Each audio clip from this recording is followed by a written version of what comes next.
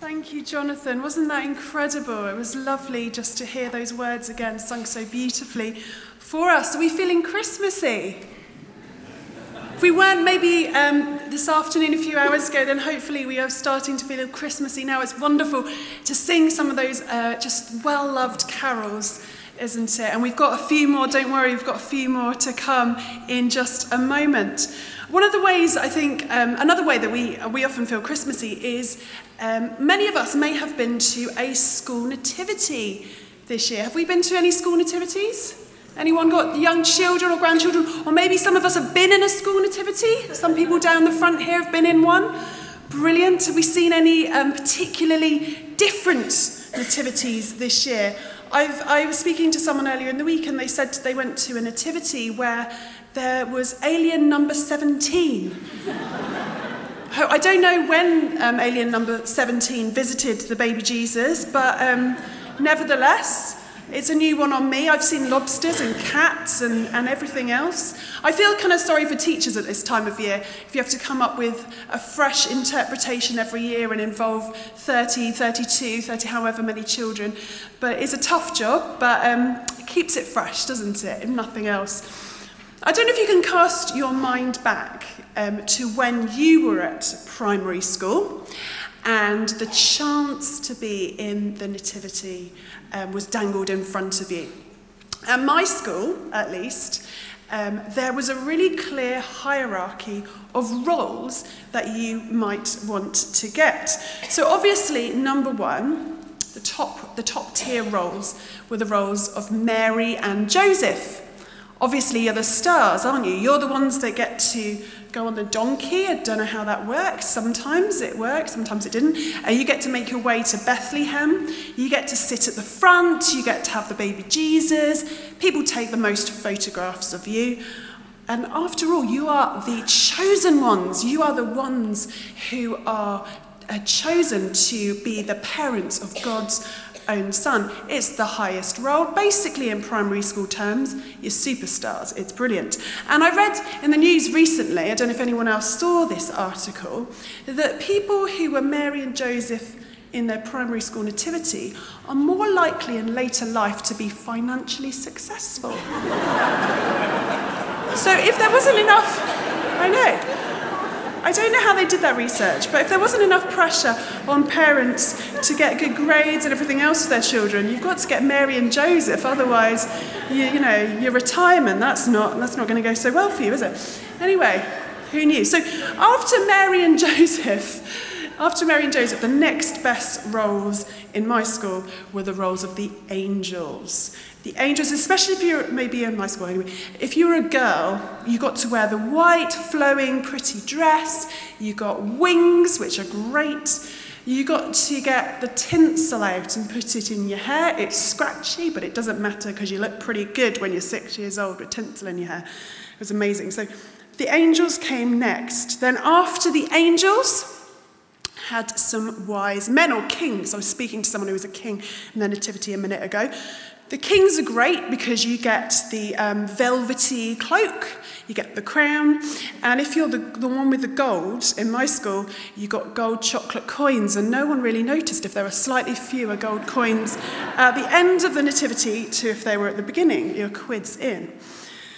Then after that, so you've got the wise men, then you've got the innkeeper, or often Mrs. Innkeeper. That happened quite a lot. And then the donkey, maybe there were several donkeys and other farmyard animals. But the role that no one ever wanted was the role of the shepherd. In my school, you got maybe a line if you were lucky. The costumes were the worst ones. They were really ropey, they were old. And the obligatory tea towel headdress. We remember them, right? So, just to set the scene, I think it was probably about the 1992 school nativity. There I was, it was mid-November. We were going to get the pieces of paper today with our role for this year on it. And I was like all the other girls in my class, Mary or an angel, don't mind, Mary or an angel, that's all I want. That's what's going to make me happy this Christmas. So the anticipation, it grew. Everyone was very excited, opening their bits of paper.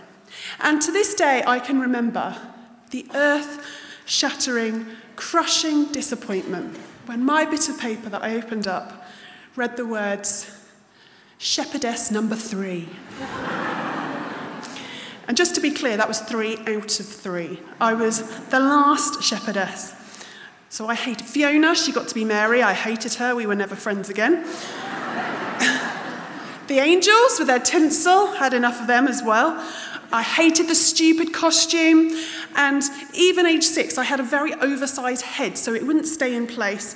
It was a nightmare. I knew from that day onward my acting career was never going to take off. It was not going well for me. Never mind, I clearly got over it. That's why I'm here talking to you all about it this evening.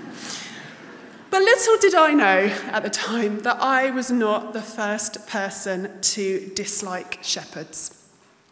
Because around the time that Jesus was born, shepherds were also very, very unpopular people. Let's get rid of any sort of cutesy images that we have on our Christmas cards or in our nativity scenes. These guys had a tough job and they had a tough life. You know, they never really settled into communities because of the demands of their work. So people didn't really trust them. They were seen as suspicious and very untrustworthy. I don't know what the equivalent is today, but back then there was this sense of, well, you could never really trust a shepherd. I wonder who that is today in our society. They were also dirty, smelly people because they lived outside all of the time with their sheep.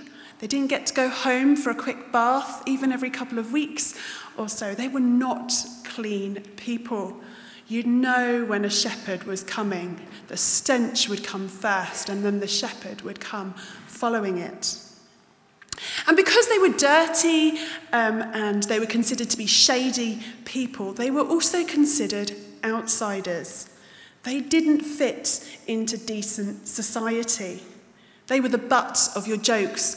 You wouldn't want your daughter marrying a shepherd. They were lowlifes. So it's pretty surprising that shepherds of all people make it with their headdresses, their tea towels, into these nativity plays year after year.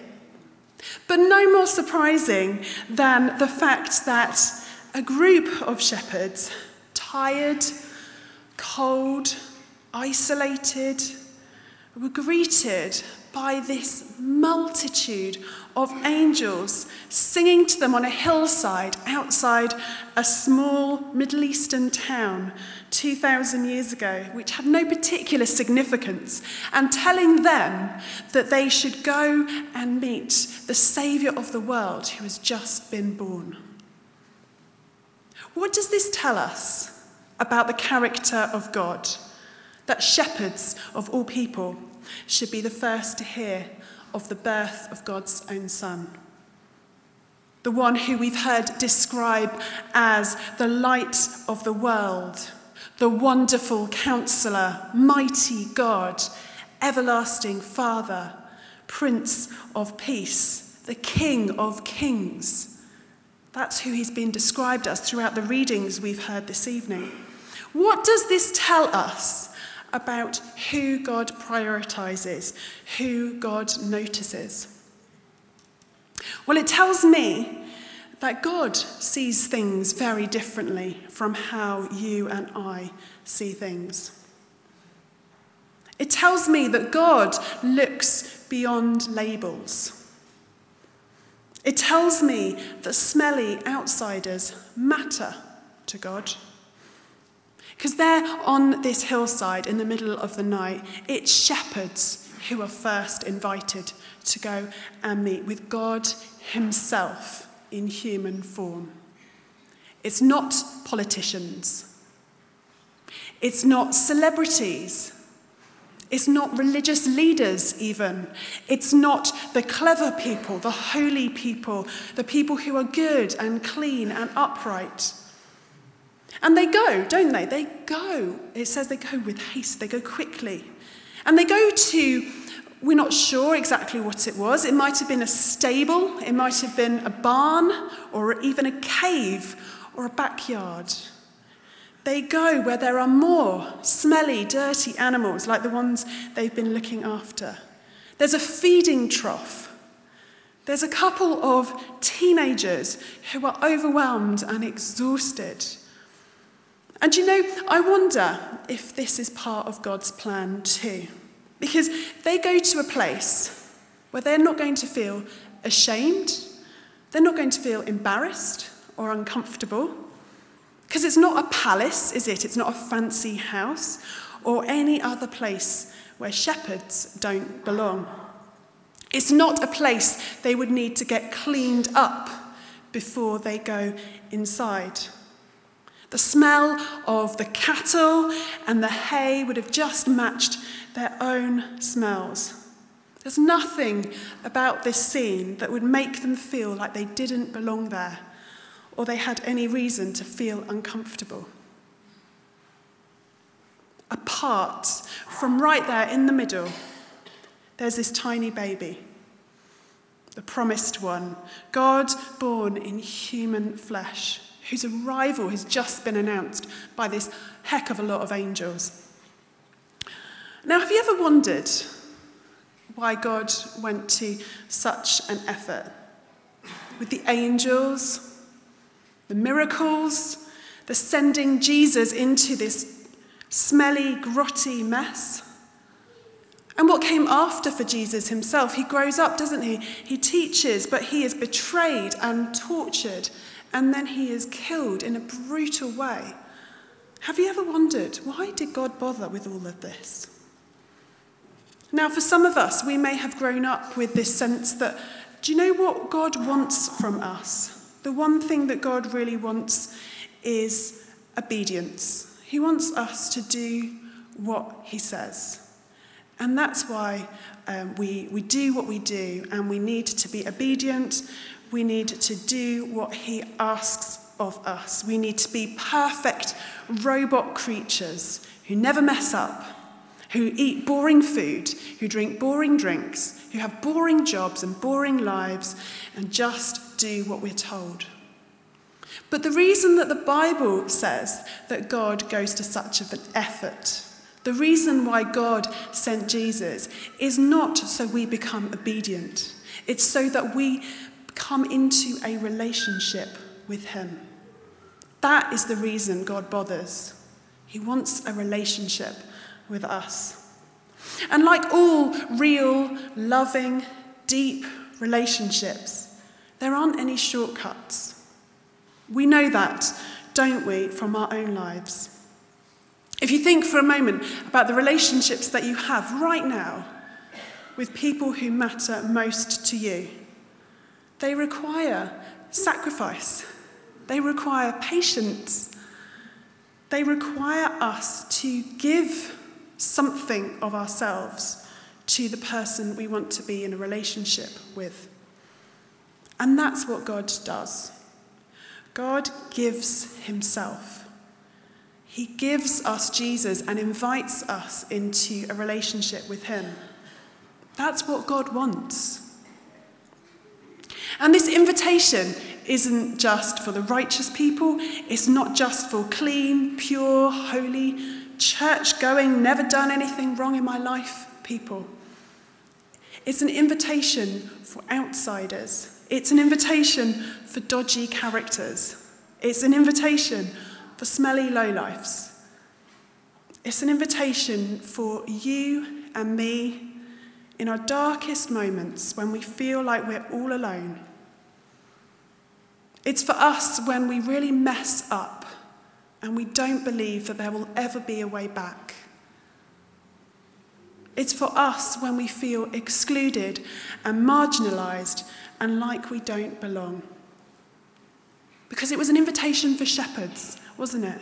So it's an invitation for all of us. It says, come to me, here I am. I want to know you. I want to be known by you. You don't need to get cleaned up first. You just need to come. Don't be on your best behaviour. Don't pretend like you've got everything sorted. Because I have come to you in the middle of life's mess. So that's the promise of Christmas. That is the good news.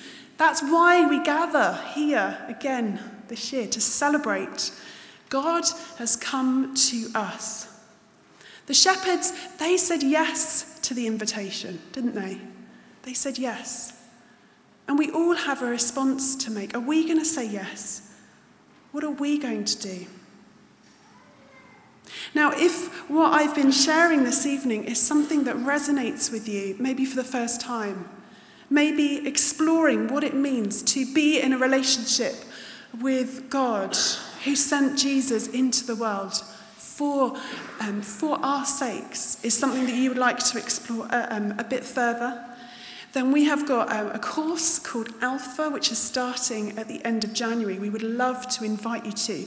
And we're just going to watch a really short video that explains a little bit about what Alpha is.